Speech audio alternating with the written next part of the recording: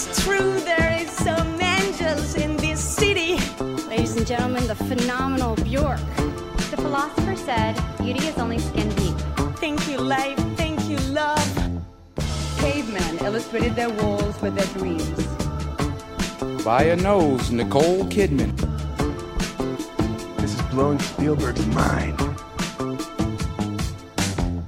Hello, hello. Is it happening? It's all happening. Hi, Mary. Good morning. How are you?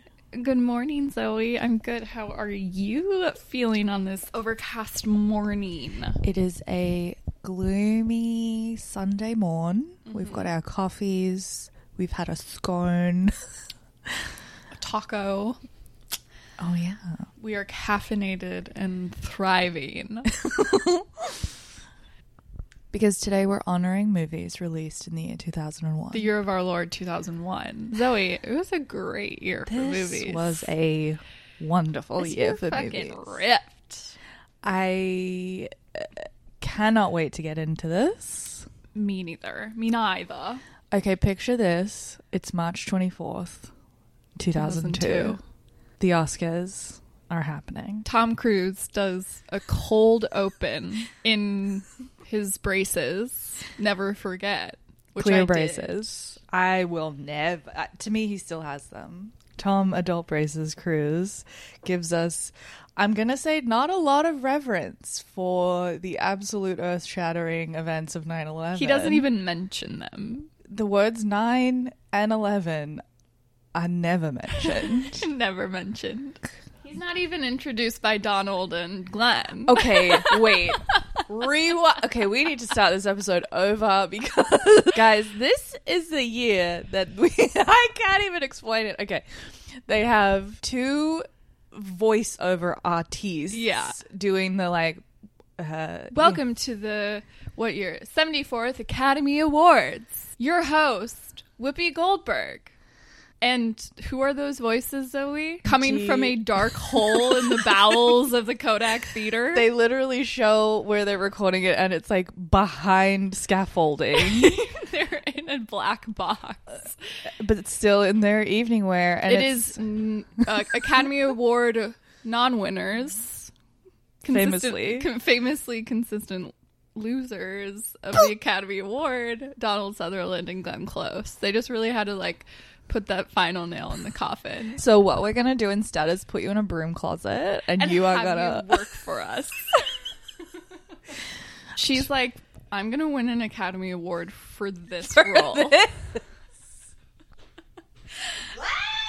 Okay, so Tom Adult Braces Cruise gives us barely anything, and then we have Whoopi fucking Goldberg comes out of the ceiling from the rafters in a full silver. There's a top hat involved. Yeah, it's a homage to Satine. Satine, that's right, from the Australian film Moulin Rouge. Descends from the rafters, singing "Oscars Are a Girl's Best Friend." Nicole is like, oh my god, that's me! That's me!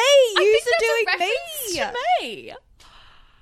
We come to that place for literal magic. We come for magic. Whoopi. I mean, it's Whoopi. Come on. Whoopi's a great host. Whoopi's an incredible host. There are some jokes that are like, ooh, but it is the year 2002. Yeah. This ceremony goes for 4 hours and 23 minutes. Longest in recorded history. 41.8 million viewers. It's a banner year because not only is it just like an embarrassment of riches, but it also, in my humble scholarly opinion, is a turning of the tides for Hollywood filmmaking. The tides, they are turning. They're turning. Within a month, you have the start of two incredibly lucrative, influential franchises. Here come the franchise girls. We've got Lord of the Rings. Give us the rings. That's from a different franchise. And Harry Potter. Harry Potter, which we'll get into it. But I think this is, I mean, obviously there had been franchises before. X-Men started in 2000. But no one... There had been Batmans and stuff like that, Mission Impossible. But, like, this was the start of franchise culture, I think. This was, like, Hollywood being like, we can make that much money? Yeah. Let's do that. And let's do more of that. Of, like, we can make that much money and also win awards for it? Yeah. I think this is Inexplicably, I might add. I also think this is a year for big, fun, silly, iconic millennial movies. Truly. This is like... It's like... Can I throw some names at you? Please do. Save the Last Dance. Yep. The Wedding Planner. Yep. Saving Silverman. Your favorite movie I of all time. inexplicably love. Down to Earth. We've got Get Over It. We've got Spy Kids. Spy Kids, let's fucking go. Bridget Jones's Diary. Josie and the fucking Pussycats.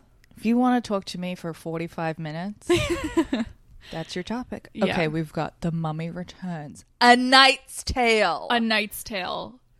Moulin Guys. Rouge, obviously. Shrek, we'll get into it. Pearl Harbor. Michelle Bay was crazy for that You're one. crazy for that one, Michelle. Legally Blonde.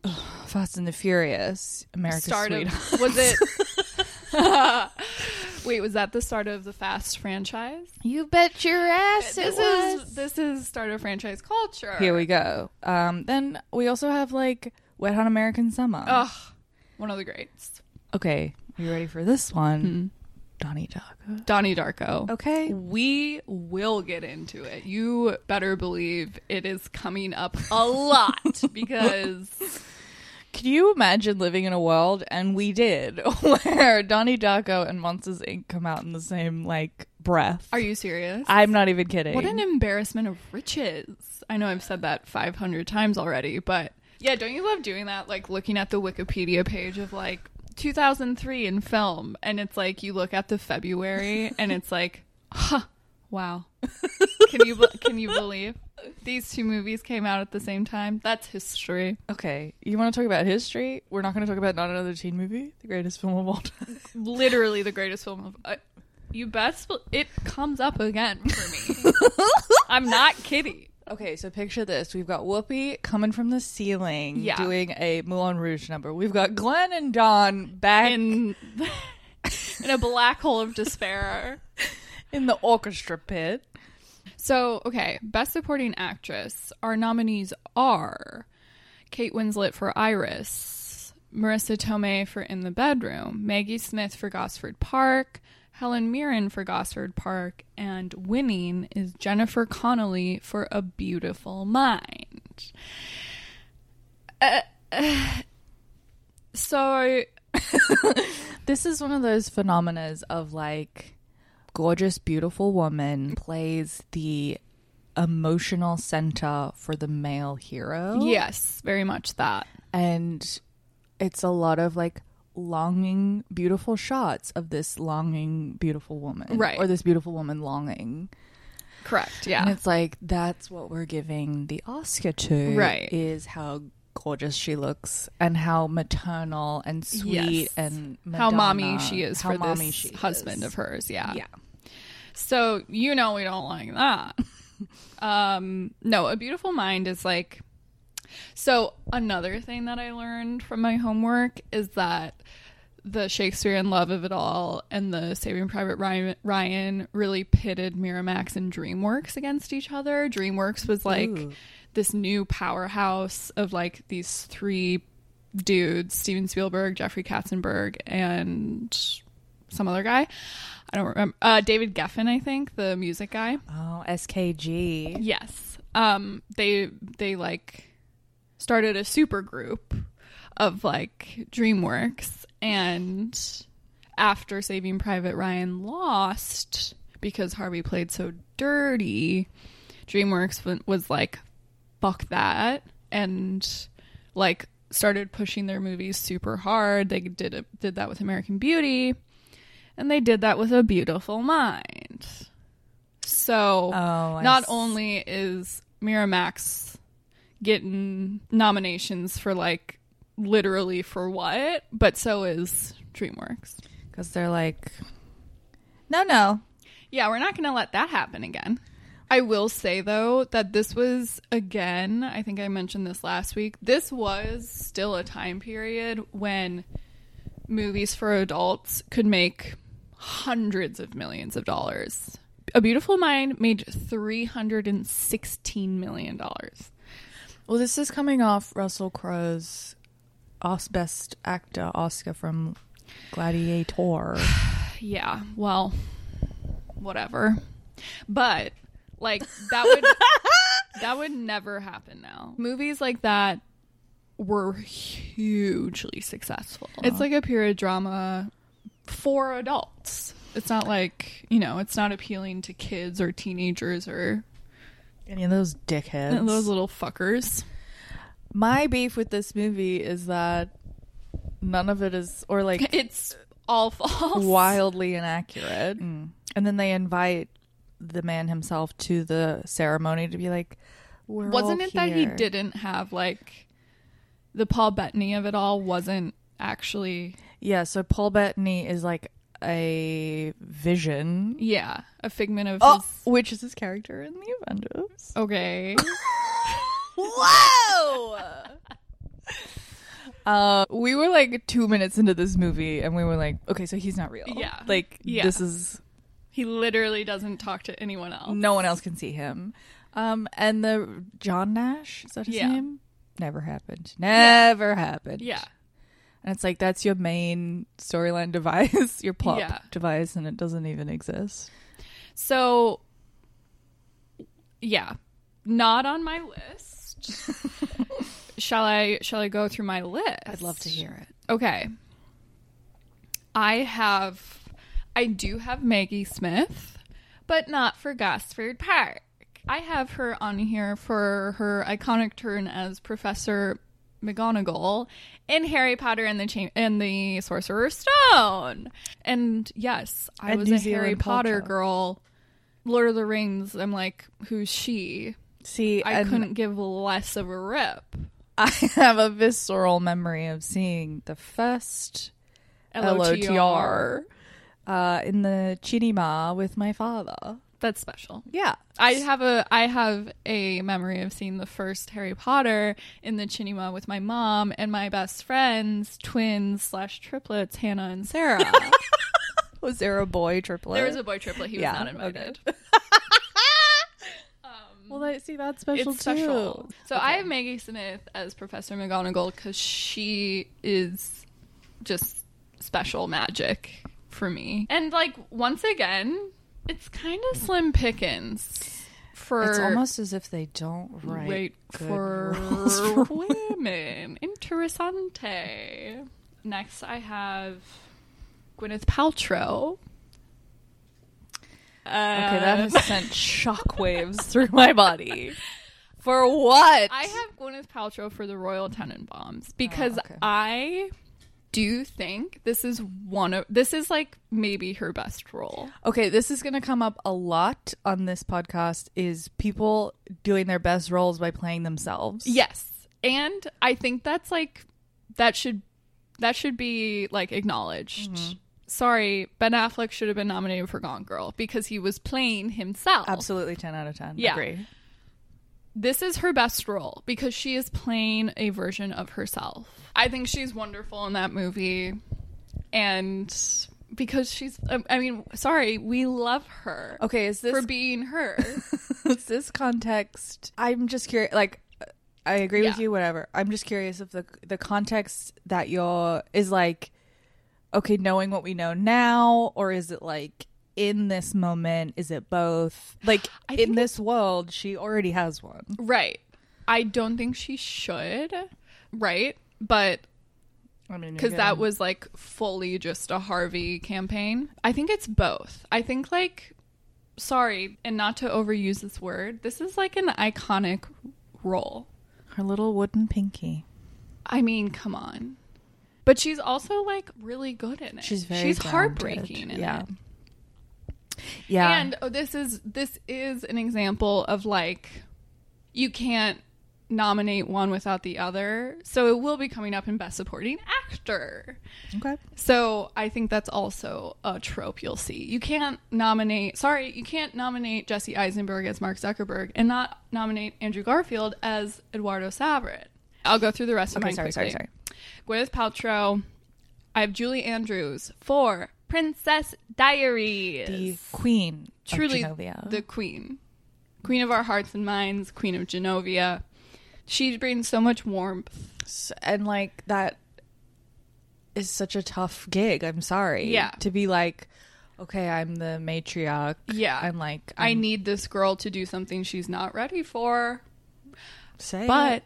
I'm going to be the warmest grandmother you've ever seen, but still be queen and chic and play by the rules. Like she's approachable, but she's still regal. Yes. Can you imagine? She's maybe playing herself. Sing it.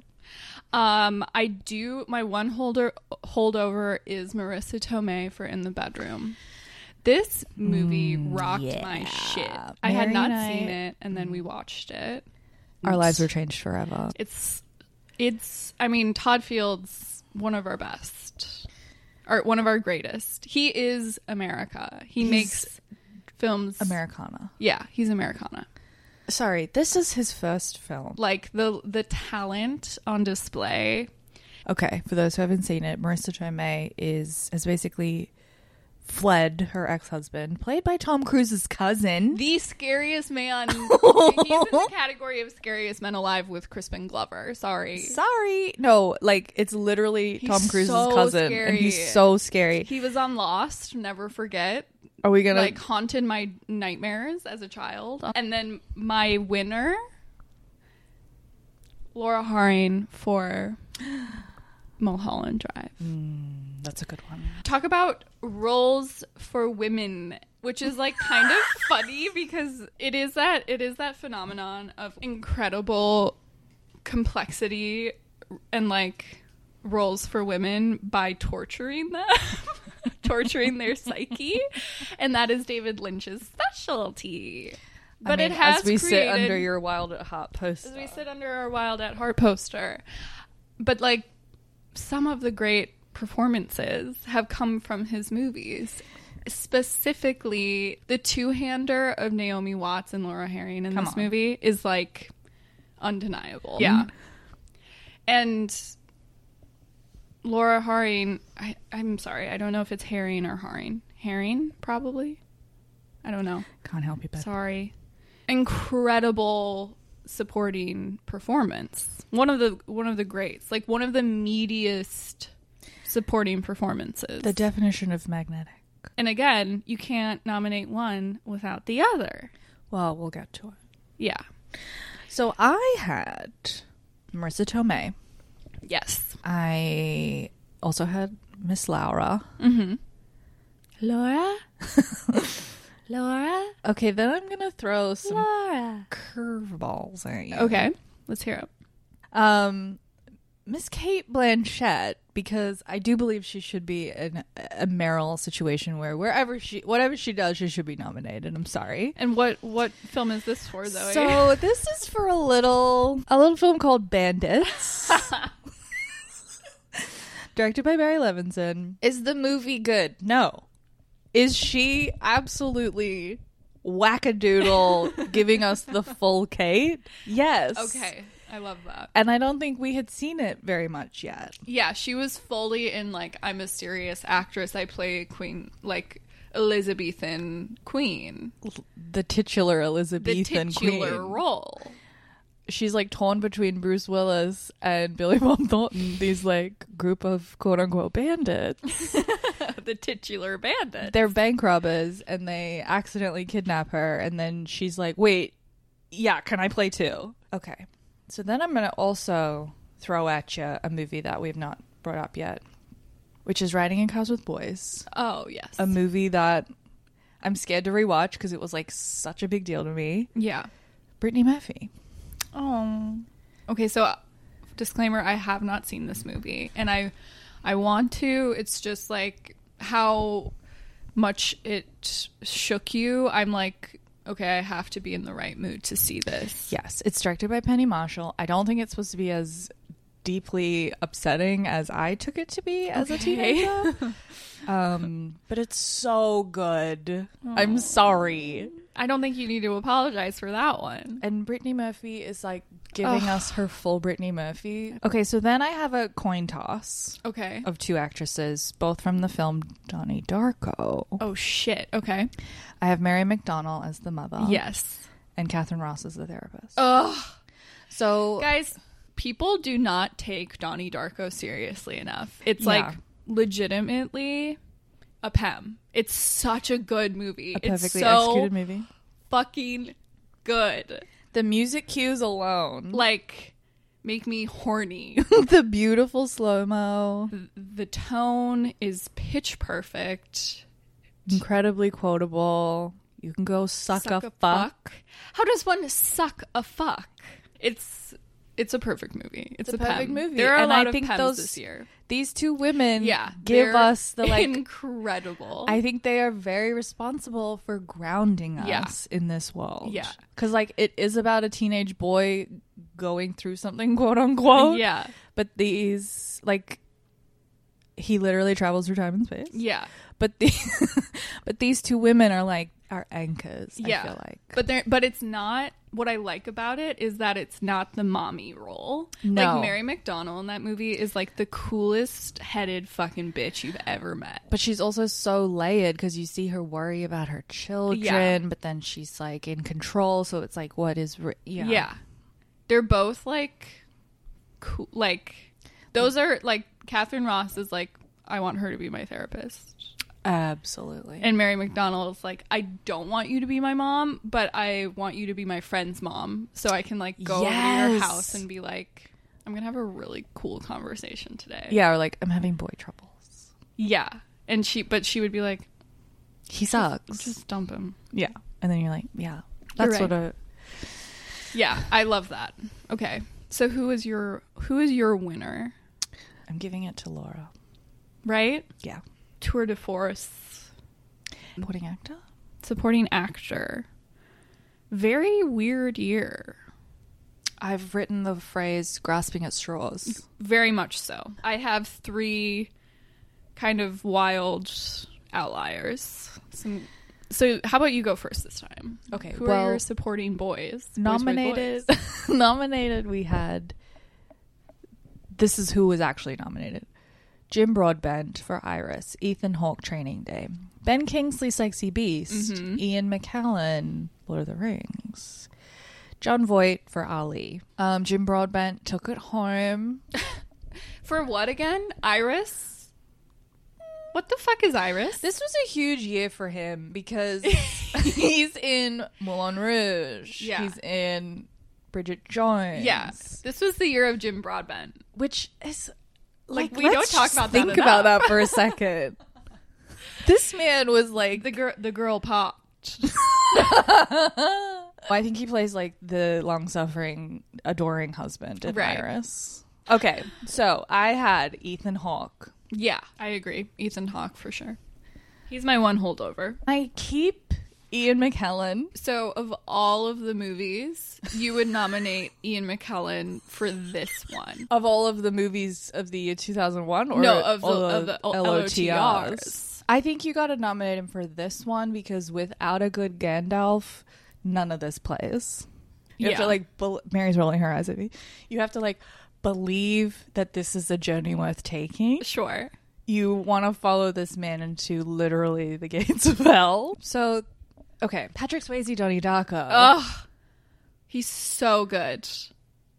We don't even need to get into that. Yeah. And then I'm going to throw... But I just have to say... Yeah. He is one of my favorite actors of all time. I totally see that. No one has ever used physicality as well as he has. He's just in his body. He is so in his body. And he was really doing something different. Or he's utilizing his power for sinister purposes in Donnie Darko and Donnie Darker. That's only 4. That's 3. Ethan Hawke, Ian McKellen, Ben Stiller, Patrick Swayze. You didn't say Ben Stiller yet, babe. Okay, so Ben Stiller in Royal Tenenbaums. Yeah. Oh. Okay, Ben Stiller is the reason I even saw this movie, because I distinctly remember my mom bringing home the Royal Tenenbaums on DVD on a Friday night. Okay. Incredible. Iconic. And she was like, I don't know, it had Ben Stiller on the cover. So, like, we thought it was a comedy. Cut to 2 hours later, I am plunged into existential crisis. Right. I fully believe this is the beginning of my depression clinical. Oh, okay. Because I was like, oh, wait. Yeah. Oh. Yeah. Something changed within me. Something was not the same Yeah. after this. I was like, I didn't know movies could do this. Right. Because, again, I'm like, what, 11, 12? Yeah. Yeah. I'd never seen a movie of, like, someone with depression. Yeah, I feel like it was maybe the first movie I saw that, like, depicted depression. That's a little too close. This is a SAG award for Best Cast. Absolutely. Did it not win? I don't know. Let me look. Okay, but who's your winner? I don't have one. Excuse me? I don't even have 5. That really grasping for straws then. Mike Wazowski. Okay, I can go through my fact because I actually do have 5. Okay, brag. I'm surprised one of these. Wait. I'm surprised you don't have. Ocean's 11. I'm throwing any of those boys in here. Okay, but that's also a SAG award for Best Ensemble. Like, Yeah, to me, yes. you can't. Can't break There them up. isn't one that is above all else, you know? Yeah. I mean, if you reduce it to supporting, maybe. Elliot Gould. Yeah, it would be Elliot Gould. There's one I'm surprised you did not include. Oh. And that is in his best role to date and probably forever. I'm going to stop you there because I know what you're going to say, and I've got him down for Best Actor. What? He's the lead. She's the lead. I think it's supporting. Okay, well, I hate women, so... And we are, of course, talking about Chris Evans in Not Another Teen Movie. It is his best role, and I think I don't imagine him topping it. He comes pretty close. I can't believe I'm saying this about an Edgar Wright movie, but in Scott Pilgrim, he's incredible. Okay. But this is truly like A Star is Born. Who is this? Who the fuck is this? He is so deeply funny in this movie. It's like Guys, beyond. I don't know if you remember, but Not Another Teen Movie is Rips. incredible. Like, Zoe, thank God for this angel in my room, had reintroduced how excellent this movie is to me, and I can't get over it. I feel like we've watched it maybe 4 times in the last 2 years. Yeah. Because it has some of the funniest moments ever on cinema. And they all involve Chris Evans. How did you get in here? Janie, there's a hole in the side of your house. Like, these are the line readings of a true actor. A comedian. I would highly recommend revisiting it. Did it come out in the year 2001 and is it deeply problematic in some ways? Yes. Is it one of the most horrific movies we've ever seen? Yeah. Is there some of the most... two things can be true at once, and that makes people uncomfortable. Like, it goes beyond problematic. Yeah. It's just like, no. And as we know, the Academy needs to step up its game in recognizing comedic genius. Comedic performances are deeply underrepresented. Oh, I mean, and come on. This is the comedic performance of the year. I remember watching that movie with my sister at probably like too young of an age. I was probably like... I think 35 is too young of an age to watch this. I was probably like 9. Whoa! And I was like, I felt like my Catholic shame was like, what are you doing? What are you watching? What's this? That's a cock. You should be looking at that. Okay, so Chris Evans. I have... There is no more wonderful of a performance of a character in a franchise than Hagrid in Harry Potter. Robbie Coltrane for the first Harry Potter. He is love and light. He is support. He is magic for Harry, Ron, and Hermione. Okay. I also have Ethan Hawke. For, like I was saying, you can't nominate one without the other. Gwyneth Paltrow, you have to nominate Luke Wilson. Okay. He is so heartbreaking in this movie. Yeah, his best role. His best role. The longing. We rarely see that kind of longing from a man.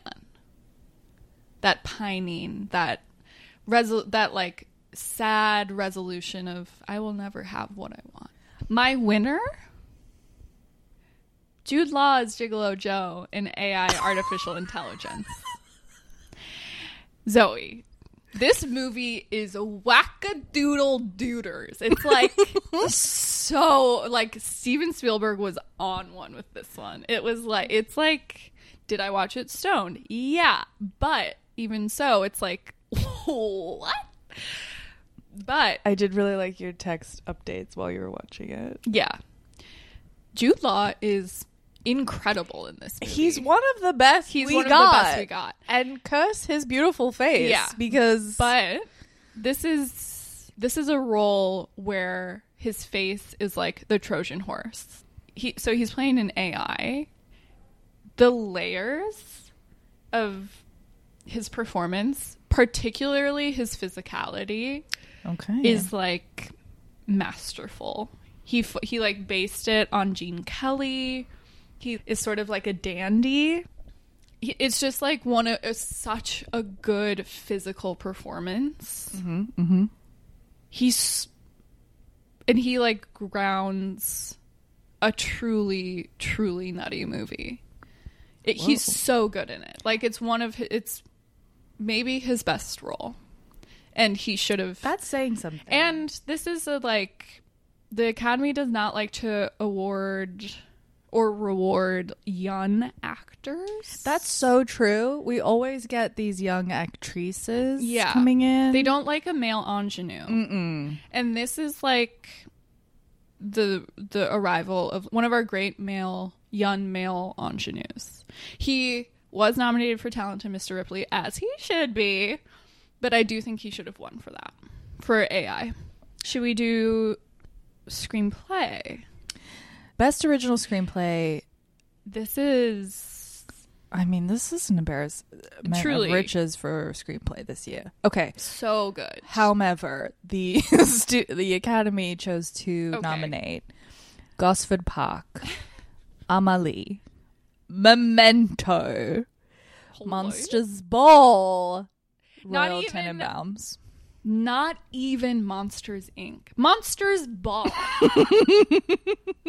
This is crazy, you guys. There were so many inventive, deeply well-written movies that came out this year. And they went with Gosford Park? So Julian Fellows won for Gosford Park, which I think sets off a domino effect of... Because he made Downton Abbey, right? Yes, he did. I It's the just start don't of care. Christopher Nolan being celebrated for coming up with convoluted ways to unveil a movie. Okay, he's M. Night Shyamalan. He is M. Night. You're right. So spot on. How does M. Night Shyamalan have a reputation for bad dialogue and Christopher Nolan does not? I'm not even going to get into Monsters Ball yet. My original screenplays, this is a heavy hitters. I have Royal Tenenbaums. That's the one they got right. Mm-hmm. I have the correct monster, Monsters Inc. Absolutely. One of so inventive. We will get into the age-old battle of Shrek versus Monsters Inc. An important conversation universally. Donnie Darko, incredible script.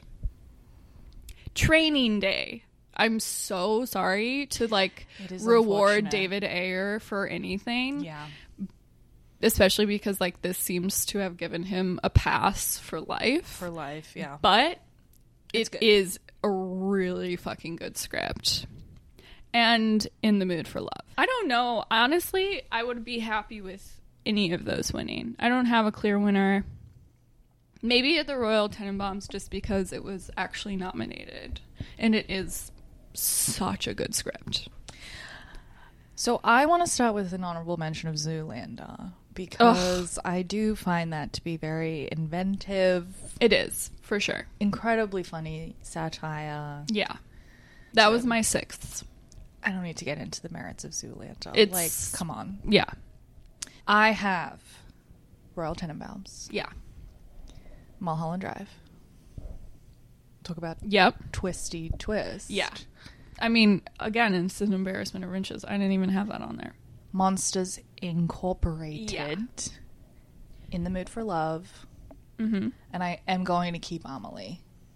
Because I'm sorry, I think that makes sense to me. Yeah.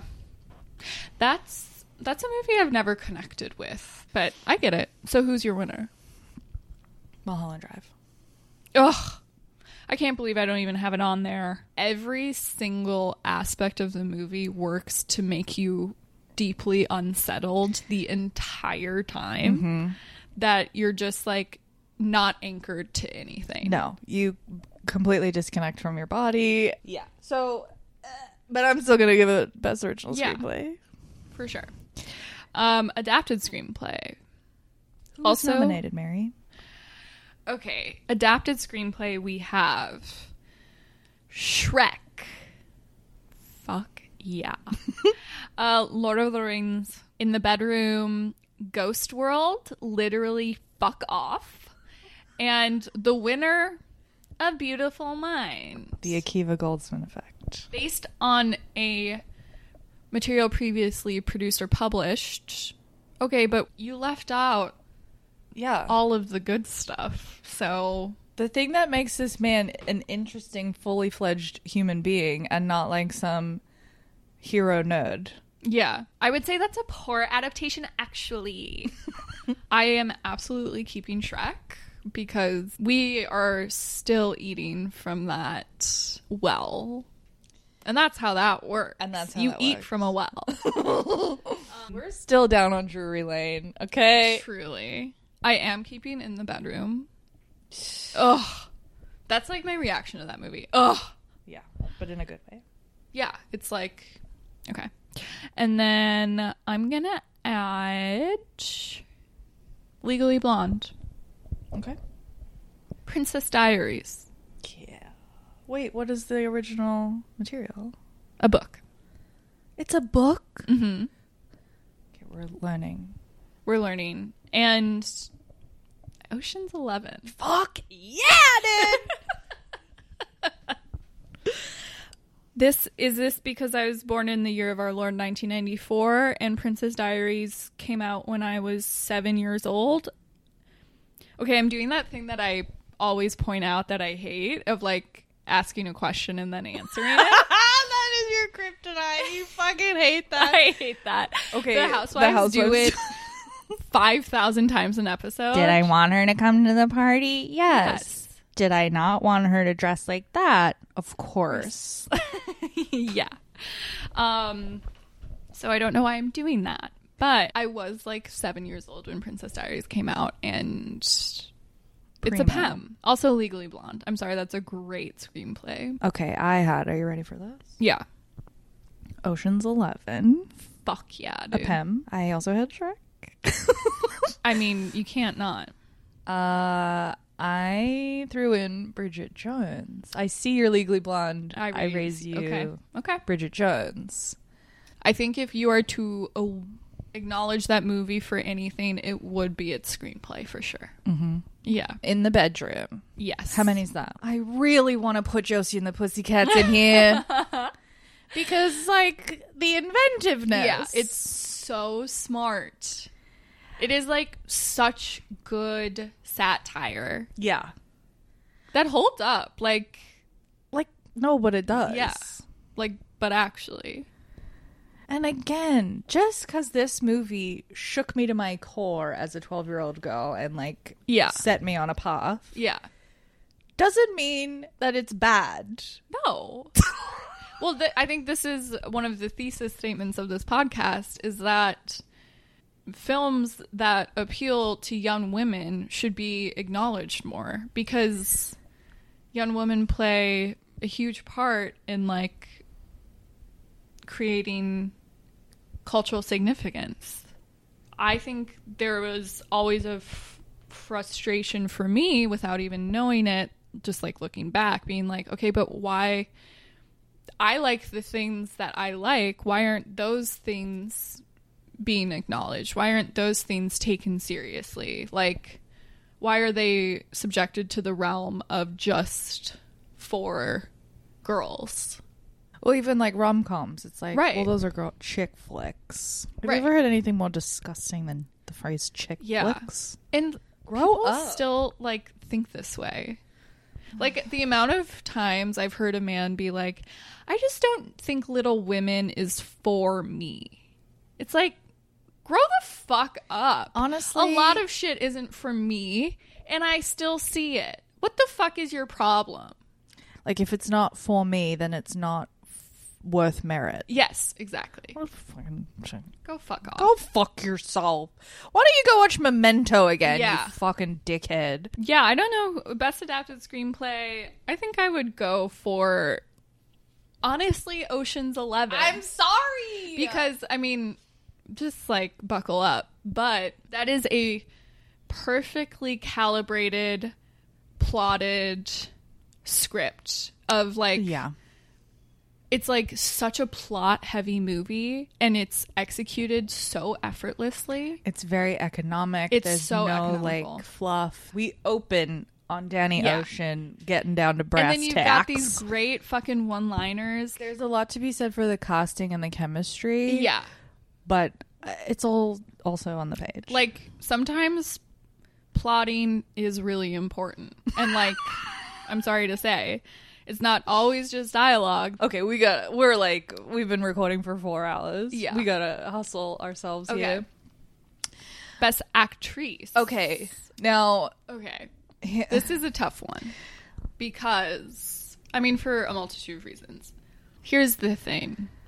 I love Halle Berry. I think she's a great actress. I think she is an actress who, if she didn't win this year, we would be like, when's her Oscar? Do you know what I'm saying? Yeah. I think that without this win, she goes on to make better things. I agree. And this is a phenomenon we've talked about of the Oscar curse.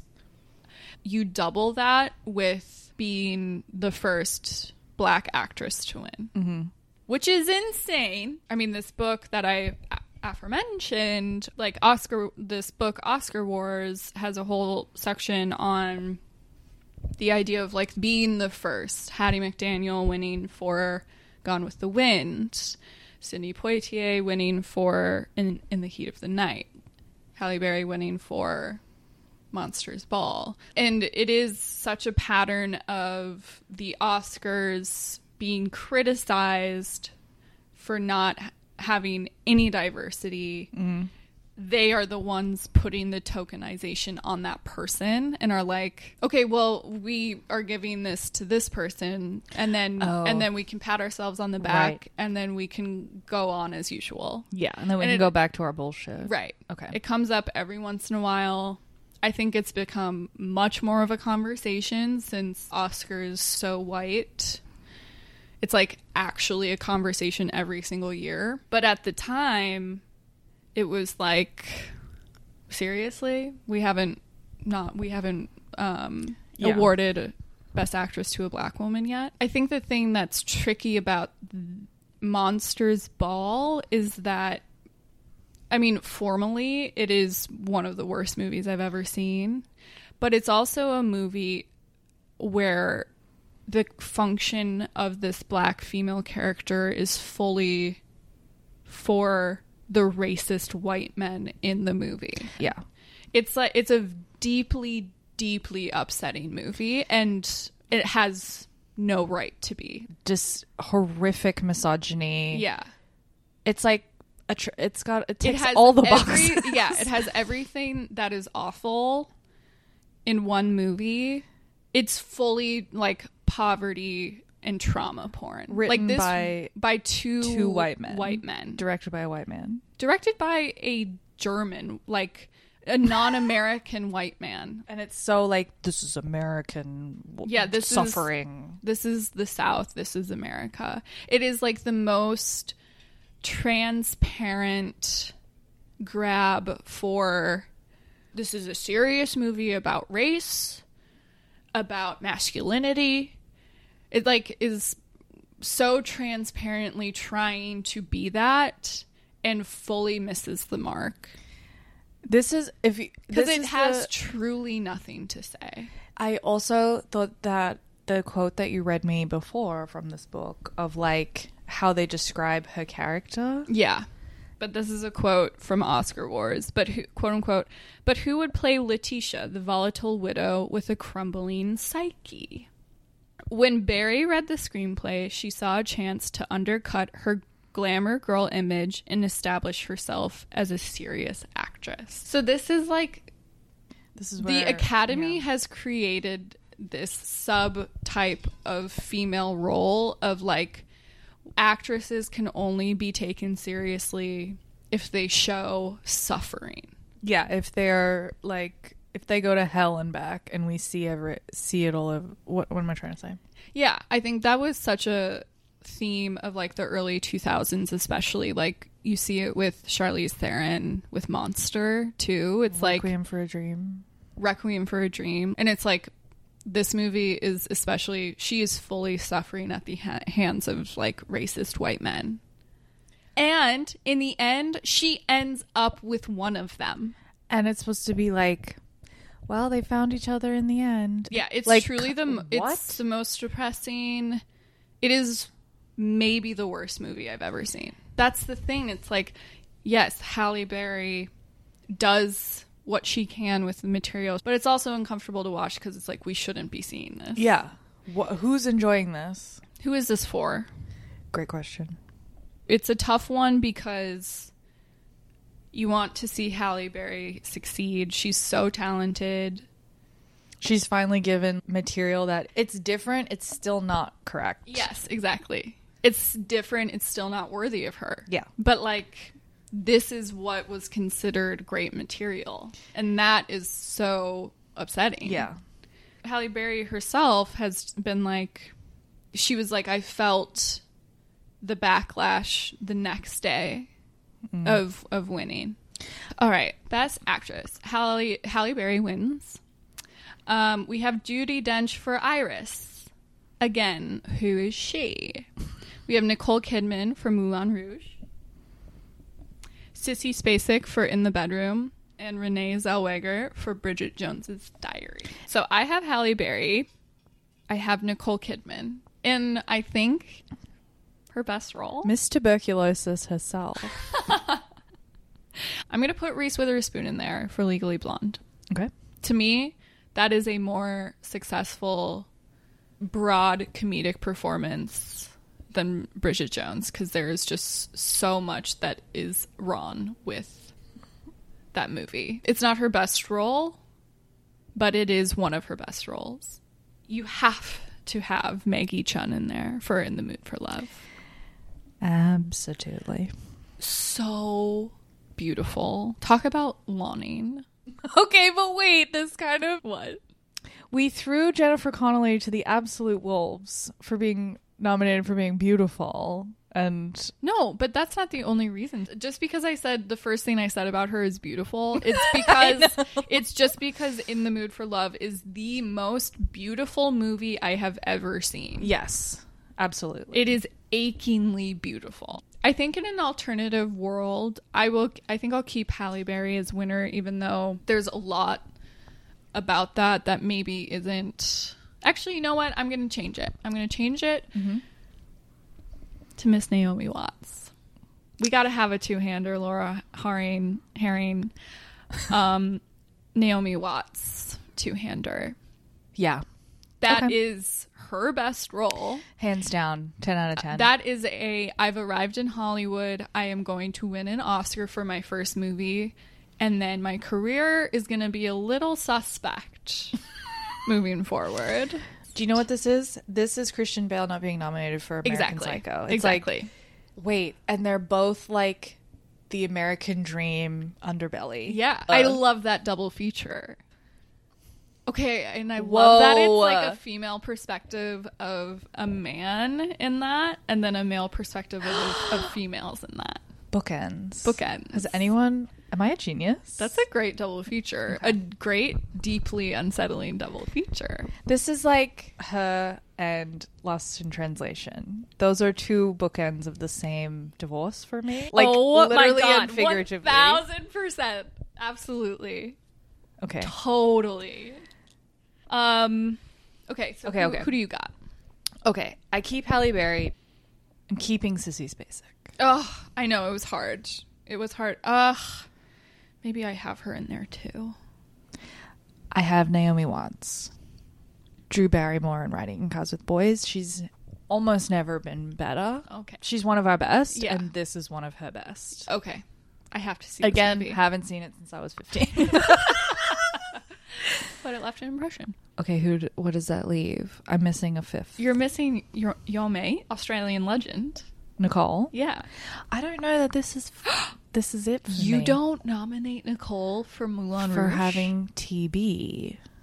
Are you serious? I don't know. Who else? Okay, I'm going to give it to Nicole. Yeah. I mean, sorry, you can't not. She's so good. Okay, but Ewan gets lost in the mix here. Huh? Ewan McGregor. I don't think it's his... He hasn't even been mentioned. It's not his movie. Okay, so we got to keep going. Okay, sorry. Best actor. Okay. This is another... okay, I said last week, this never happens, that the Academy gets it right. This is the second year in a row where they do get it right, in my opinion. They did it last year with Julia Roberts and Erin Brockovich. Actress meets role meets perfect timing. I would say that's the same for Denzel. Denzel in Training Day is one of the great... That's the bar. That's the bar. He... okay, so I had never seen Training Day until this year. And... anything I say about it, I'm gonna sound like a fucking idiot. But have you guys seen Training Day? Training Day? Guys, it's really good. But it is, no one does it better than Denzel. Again, everyone has said that ever in the world. But it's worth re-mentioning. It's worth re-mentioning. No one does it better than Denzel. This is the guy. You have no idea what he's gonna do next. And everything is so manipulated. And I don't know that that's all on the page. No, it's not. He makes this interesting to watch. Yeah. Also nominated was... I think I have to take Training Day off and put Mulholland Drive on for Best Original Screenplay, because you're right. It's not... The dialogue is good, but it is the acting that makes it The plot is good? The plot is good. But it is Denzel. It's Denzel that makes the movie. Yeah. I agree. Okay, so also nominated was Mary's mate, Russell Crowe. Sean Penn for a little movie called I Am Sam. Will Smith and Ali, and Tom Wilkinson for In the Bedroom. Yeah. I think I'm going to keep Denzel as the winner for 1,000%. I'm going to keep Will Smith and Ali. Mm-hmm. Again, truly such a strange movie.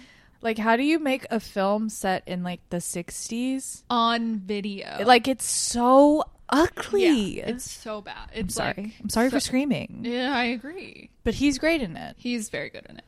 I'm going to put in some new options here. Speaking of Zoolander, I'm going to put Ben Stiller in there. Hell yeah, dude! Because that is one of the great comedic performances of this century. That movie was my world for a long time. I watched it every week. I transcribed Zoolander by hand. I want to cry. The DVD featurette menu will still pop into my little melon as I'm walking down the street. It's my internal monologue. The worst thing about this streaming era that we live in is that we do not get DVD extras and DVD director commentary. Director commentary Bring fed it me back. Why does that not come with movies when they're on streaming? Like, why isn't there like an extras and then we can watch it with like the director commentary? Where are the bloopers? Where are the bloopers? Where are the behind the scenes? A BTS featurette. That rocks my shit more than anything. Some of my best memories are watching the director commentary tracks of my favorite movies. I can quote you the director commentary track for Superbad. Okay. Who are you going So with? I got Ben Stiller in there. Okay. I've got Tony Lunn for In the Mood for Love. It's another pairing. You can't have one without the other. Absolutely. He is every bit a movie star. Such a throwback. Yes. Because in those older movies, there wasn't a lot of dialogue. It was so much just like these people existing in a scene. The And longing. The longing. And he is such a, like, he's so fucking handsome. And He just like, they says both just like so much. light up the screen in like a silver screen yes, way. it's such a, it feels very much like, it's like our Casablanca. You know? Okay, I love that. Say that. I just came up with that. It should be held. It is, I think, and hell should be held in the same regard as that movie in terms of like being one of the most romantic movies ever made. Just like this it's deeply important, you guys. This movie is important to the history of cinema. Put those costumes in a museum. That is, sorry to Catherine Martin, but Academy Award for Best Costume should have gone to In the Mood for Love and not Moulin Rouge. This is another, why don't we nominate young men? Jake Gyllenhaal for Donnie Darko. That not is... Bubble Boy or same year. That is A Star Is Born. Yeah. He is so fucking good in Donnie Darko. Yeah, I think that's also maybe his best role. Get out of here. It's one of them. I think it's one of his best roles. You don't think he should have been see nominated? a world in which he's nominated. Yeah. I think he should have been. I feel like he and Heath Ledger ushered in that era of men and talent. Like, men born in 1980 started with Jake in Donnie Darko. And now that's like most of our movie stars. Yeah. You got Ryan Gosling. You got Your Chris Pines. You got your Oscar Isaac. You got your like they're all born around the time of 1980. Channing Tatum. Interesting. And sorry, you don't see roles for teenage boys like that. And you're not going to see it again until Call Me By Your Name. Timothée, I was going to say. With that much depth and that much to work with, that is more than just like a teenage boy wanting to fuck and like get into college. So true. That You deathly don't see combo. that. It is a deathly combo, and it is most of movies of I'm the trying early to fuck. 2000s. I'm trying to go to UCLA. Dude. I'm trying to fuck, and I'm gonna go to Stanford, even though I'm fucking stupid. Dumb as a fucking rock, but I'm going to Dartmouth. Yeah. Okay, who do you have? Okay. So I have Denzel winning. I have Will Smith. I have Tom Wilkinson. I'm going to steal your Donnie Darko. I'll also steal your Tony. Director. Here we go. So here's where I come up with a thesis that I might not stick to. But for this year, I'm going to. I think the only place it makes sense to acknowledge Lord of the Rings above the line is in the director category. All those spinning plates. Yeah. Pete had them going. Yeah. I don't think it deserves a Best Picture nomination. Lord of the Rings... Nomination? I'm sorry. Is not good. It's so cheeseball. It's like So fucking cheesy, these movies. But it wasn't in 2000. Okay. I know. I'm coming I'm coming at it. Me, first of all. I'm coming at it from an adult's perspective. I did not. Okay, the condescension. I did not experience this through a child's wondrous eyes. Yeah, and that's my thing about Harry I know, Potter. I get and yet. But I do have both Peter Jackson and Chris Columbus. Because they both, and I'm sorry, to me, I think just because it appeals to me more, Harry Potter, like the world building that man did to establish the world for the first movie is such a feat. The casting of those children is one of the greatest feats of casting ever. Like, he created such a magical world. Like, okay, here's the thing. This is why Harry Potter appeals to me so much. It's about childhood friendship. And I know Lord of the Rings is also about friendship, but it's like not children. I mean, the hobbits have known each other since birth, but okay. But it's like children coming of age. It's school, and it's magical school. It's like everything I could have ever wanted as a child. Like friends in a magical castle. I thought you were coming at this from an adult's perspective. Okay. Drag me down. No, I totally understand what you're saying. I guess what I'm just saying, I think movies like this lie in the decision making of the director. They are calibrating every aspect of this world building. And that is the success of Lord of the Rings. Yes. Is its world building. I was just going to say, I agree, and also copy paste that onto Peter Jackson. Yes. Yeah. Oh, okay. Who was nominated? Best director, we have Peter Jackson for Lord of the Rings, The Fellowship of the Ring. Robert Altman for Gosford Park. Ridley Scott for Black Hawk Down. Excuse me. David Lynch for Mulholland Drive. And winning, we have Ron Howard for A Beautiful Mind. To me, that feels like Ron Howard is notoriously one of the nicest men in Hollywood. He's deeply beloved. And DreamWorks put so much fucking money behind campaigning for this movie that voters were like, oh, I love Ron. I'll vote for him. I'm going to put Peter Jackson on there. I'm going to put Chris Columbus on there, aforementioned. I'm going to put Todd Field on there. Hell yeah. Because that is the beginning of the career of one of our greatest directors. And for that to be your first film is truly like, go fuck yourself. I am going to keep David Lynch for Mulholland Drive.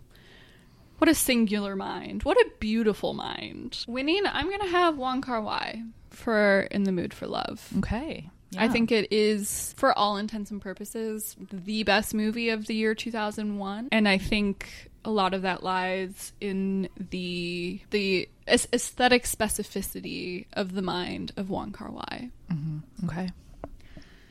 Well, who do you have? I have Todd Field. Yeah. I have Pete Jackson. Mm-hmm. I have Dave Lynch. I have Stephanie Soderbergh. Yep. For Ocean's 11. And I have Wes Anderson.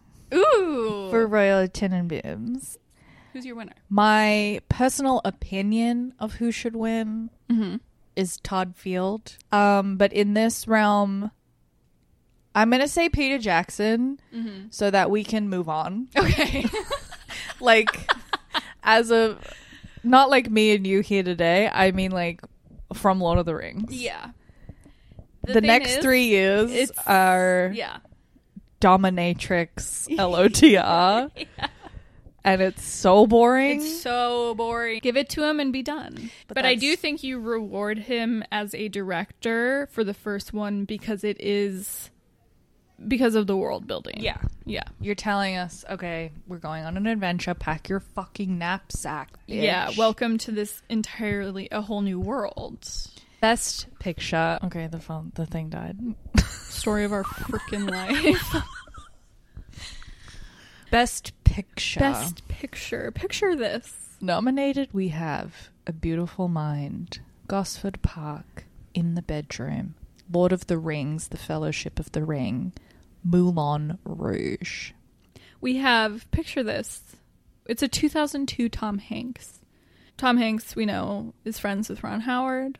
We assume.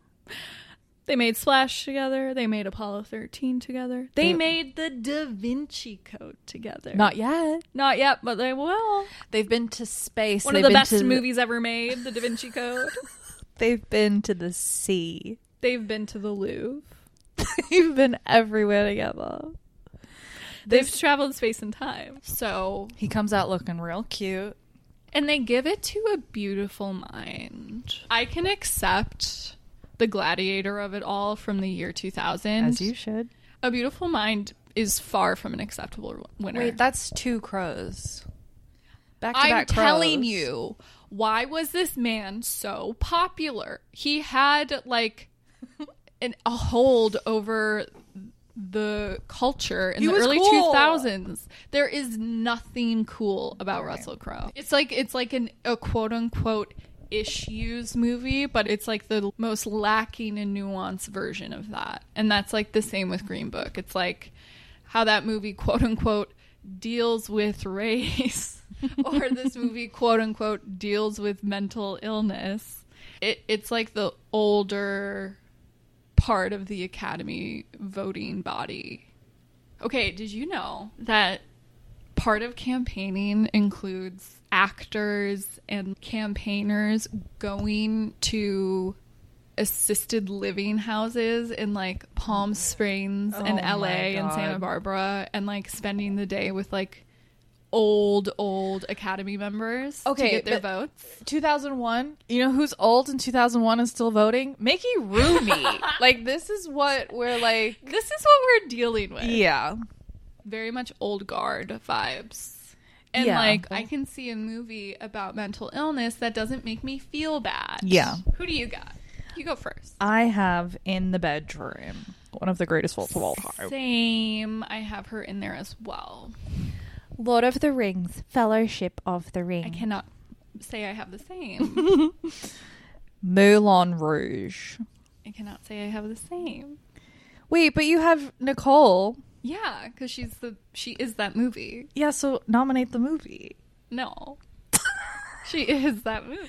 I fucking burned this soundtrack into the ground. It rips. Oh. Yeah. Mulholland Drive. Absolutely. Ocean's 11. Ocean's fucking 11. And the winner is Ocean's 11. Can you imagine? I can, and I do, because that is who I have as like a clear winner. Really? Ocean's 11 is my best picture of 2001. I do not understand the Academy at all. It's like the versions of the movies that they choose are always the wrong versions. They love like a big Hollywood movie with movie stars, but they always pick the wrong version. Here is the perfect version of that, and you're not going to acknowledge it. It is a perfectly executed movie. Yeah. It is the best version of studio filmmaking, making a fun romp for adults. It's so rewatchable. It's one of the most rewatchable movies of all time. It's so smart.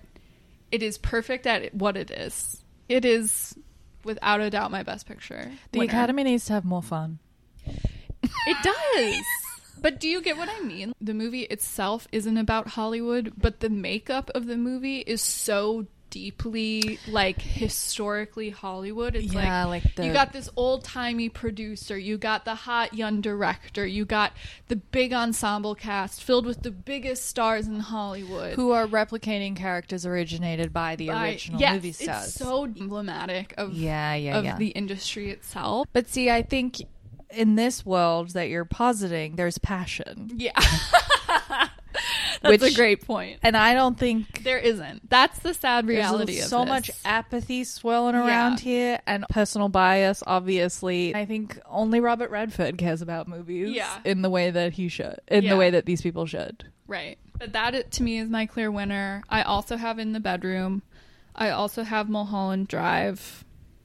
I am going to put Training Day in there. Yeah, that was my honorable mention.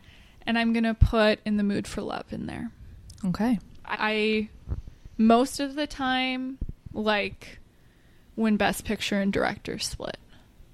I don't know if I had that for last year. Best Picture, Tom Hanks. Can you imagine Tom Hanks presenting Best Picture to Ocean's 11? Okay, who is your Best Picture of 2001, Zoe? In an absolute upset that I will regret. Okay. And will change my mind about several times today. Okay. In this moment, Yeah.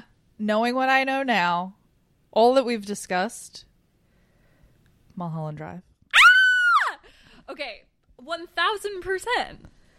I am. That is so Whoa. surprising, though, given Same. how much that movie truly upset you. You were like shaking. You were mad, And I had seen it multiple times before that evening. but in question, it is one of the best movies of the century. But that's the thing. This year has so many of those. so many of them. I Who love do you that have? for you. Thank you. Who do you have? I already said. Who did you say?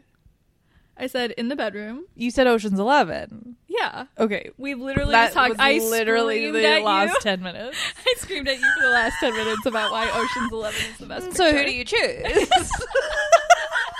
I love that you listen to me. Okay, let's circle back to this ceremony. We haven't reached the point where the Oscars have any sort of self-awareness about the pomp and circumstance. It's so serious, you guys. These ceremonies are also so interesting as a time capsule. Like Reese Witherspoon and Ryan Phillippe, then married, coming out to present together. Oh. We also had Sandy B and Hugh Grant presenting together because they were making 2 weeks notice. Yeah, 2 weeks notice was about to come out. I love when they do promotional things. Yes. Like, well, they did that with Kiki Dunst and Tobey Maguire. Spider-Man was about to make a splash. Marvel was about to ruin our lives. It wasn't Marvel, babe. It was Sony. I'm Get so your sorry. I don't have too much else written about the ceremony except for some of the worst dresses in Oscars we are history. starved for beauty. Truly, it was truly beautiful women looking like absolute dog shit. Yeah. It is there is no best dress. For such a great year in film, it is a travesty for fashion. Men are not trying anything, so we're not even going to We're not even going to go there. Miss Gwyneth and her Alexander McQueen. This is the year where she's wearing like a tank top basically with like and her chiffon over it. Her Alexander McQueen gown. It's really the makeup that does it. She's like, I'm a goth girl. I'm a cool girl, not a regular girl. It's like the opposite of her winning dress. She literally was like, I want to do the exact opposite of my pink dress. Yeah. I was Princess Peach and now I'm Bowser. I thought, and this is going to be the only time I ever say this, I think Reese Witherspoon was best dressed. That's truly wild. It's just basic, simple. But it's like, why are we obsessed with the 1920s? It's a continuation of that. It's not as costumey as like the years before, but it's want like costumey, I'll give you Marissa Tomei this year. I don't like the embellishment on Reese's dress. I'm sorry. I think Nicole, if you lose that horrendous necklace, I'm always going to love a Chanel couture gown, especially on Queen Nicole. It was like the height of her relationship with Chanel. I think she was about to be the face of Number 5. There was that Number 5 commercial directed by Baz. Jennifer Connelly in one of the ugliest Oscar gowns. And like to win in that's really tough. because like Jennifer Connelly has good taste. Like I feel like she's had really great moments throughout the decades. She's a Nicolas Gasquier girly, but like this is honestly, it looks like, how would you describe it? It looks like in Splash, it's like a mermaid just got legs and she just like picked up some like burlap at the dock. It's and an incredibly ill-fitting, it's like too green of a beige and an inexplicable shawl scarf. skinny scarf. Going around her neck. Jennifer Lopez has what I can only describe as the sitcom happy endings where they make helmets into wigs, where they put a wig, they combine a wig and a helmet. Yeah. A bike helmet. Whoopi Goldberg looked great. Yeah. Kirsten Dunst can do literally no wrong in my book. I think this is a dress that was like very, very on point At the time. I think it's John Galliano for Dior.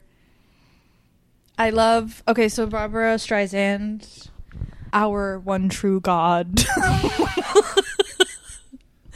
She looks great. Sorry. It's a very V-neck off the shoulder caftan in a burgundy. She's wearing a burgundy tight as well. Is she a tight to go with it? She looks incredible, and I stand by that. I thought Sissy Spacek looked gorge, regal in like a structured jacket and ball skirt. Classy as hell. She's fucking classy as hell. But that's really it. It's like such a sad year. Best dressed, Mike Wazowski. Yeah. Sharon Stone. Sorry, Sharon Stone looks great. No, because I mean Sharon Stone always looks great, but you have this awful. This is an immediate nick for any dress that has this, which is something that looks strapless but is held up by ice skater mesh. How did this get laid? Obviously goes to Ryan Phillippe. Fucking scary as hell. He's so scary in Gosford Park. Wait, Reese has the ice skater mesh too. Let's see it. I guess it's to hold the sleeves up. We're really making way for all that jazz in terms of like the 20s and 30s fashion creeping up. We're really clearing the way for Chicago in a for couple sure. years. Like, thank God this got laid. This year, Josh Hartnett.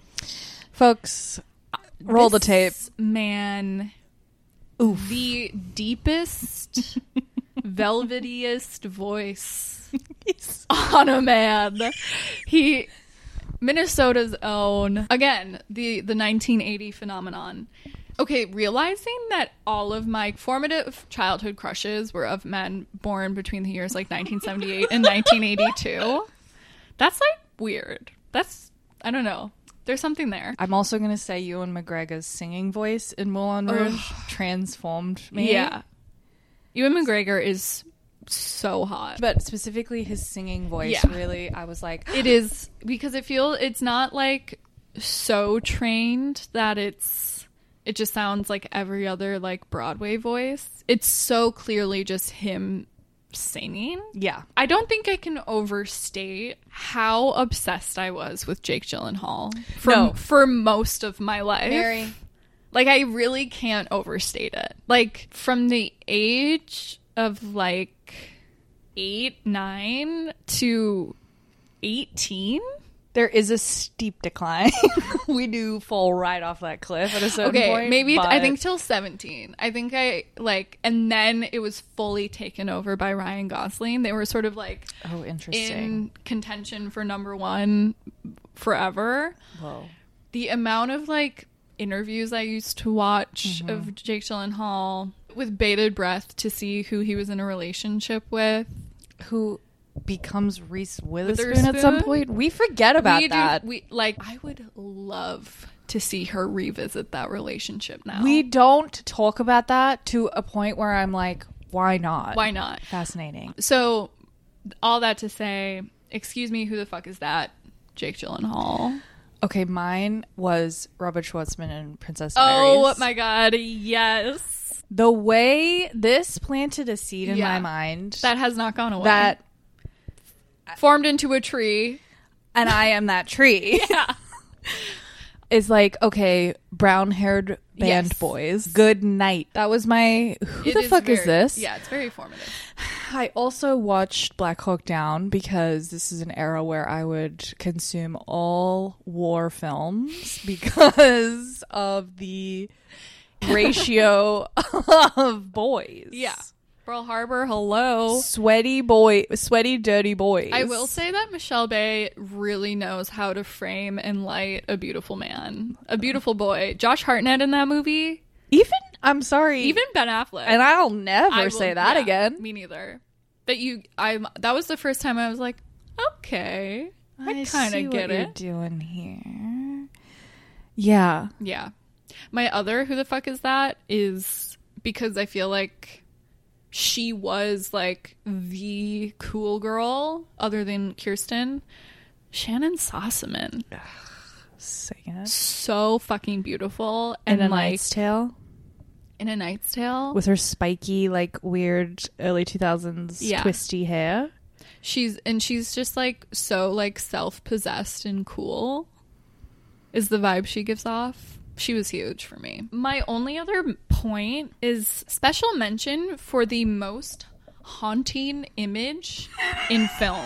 I know exactly what you're gonna say. I still think about it. Got, like prickles on the back of my neck thinking about it. I think about this still on a weekly basis.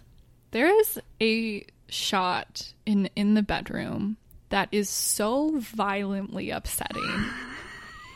It is. I don't even feel like I should describe it, but I'll describe it, or you got it. So they're on a lobster boat. They're doing their lobstering. Whatever is that what it's called? And I can't remember who. I think Tom Wilkinson holds up. He's showing his son's girlfriend's child. Yes. So he's like taking this little boy under his wing, traumatizing this child because I was traumatized by it. With the image of the underside of a pregnant lobster. It is the most vile, upsetting thing I've ever seen in my life. Okay, but this is also so important. Yeah. Because that's Todd Field, baby. Yeah. You're just doing the most, like one of the most American thing, like a simple, grandson. mundane. Yeah. A grandson teaching a grandfather teaching his grandson how to literally fish. Yeah. It is like the trope. It's Americana, but then the literally the underbelly. Oh my god. Todd Field, you are so fucking good. But it is the most haunting image I've ever seen. Like I had a physical full body reaction to seeing that. And it's not played for that. No, it's not at all. It's not at all. even mentioned as being gross. No, it's just like, look at this. This is what it looks like. Mary and I turned to each other because like we were speechless. Yeah. So we turned to each other and was like, did that upset you? Like we were both like, that was upsetting, right? Yeah, that was the most haunting thing I've ever seen, right? I'll never recover. I will never from forget that. There's a couple moments in Moulin Drive. Mulholland Rouge. That has like the same jump scare, but it doesn't. It still doesn't. It's not like, the same impact. Todd Field is our best artist of Americana. Absolutely agree. Also, a huge moment in cinema history to me this year is Liv Tyler slinging a little hobbit on her back on a horse and says, "If you want him, come and claim him." I mean, it is the moment of the movie. It is, for me. It's like, okay, I get it. Okay, what I was trying to say is that Todd Field is like Edward Hopper. Oh yeah, the diner guy. No one looks at the American psyche quite like Todd Field. Even with Tar. Tar's an American story. It's an American story. And we've just hit 4 hours, 23 minutes of the ceremony. And 4 hours of recording. This was a great year. This was a really fun year to talk about. A fun year for the ceremony, too. I thought Whoopi Goldberg did a great job. Whoopi is a great host. She's a great host. She can sing. She does the bits. She does the stingers. Well, folks. So that was 2001. Honoring the films of the year 2001. Banner year.